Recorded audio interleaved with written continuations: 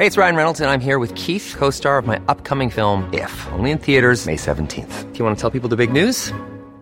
All right, I'll do it. Sign up now and you'll get unlimited for $15 a month and 6 months of Paramount Plus Essential Plan on us. MintMobile.com/switch.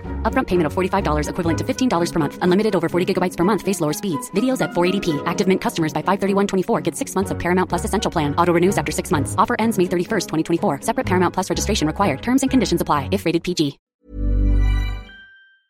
Western Visayas swimmer breaks another Palaro record. Make that 2 for Genuel de Leon.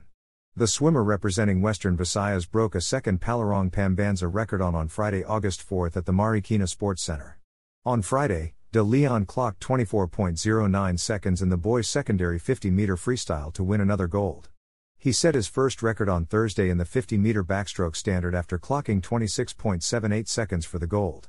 In the 200-meter medley relay on Wednesday, de Leon and teammates Lance Magno, Earl Buncio, and Troy Casto also surpassed the previous Palaro record of 1 minute 51.18 seconds with a 1 minute 50.15 seconds clocking, albeit it was only good for a silver medal.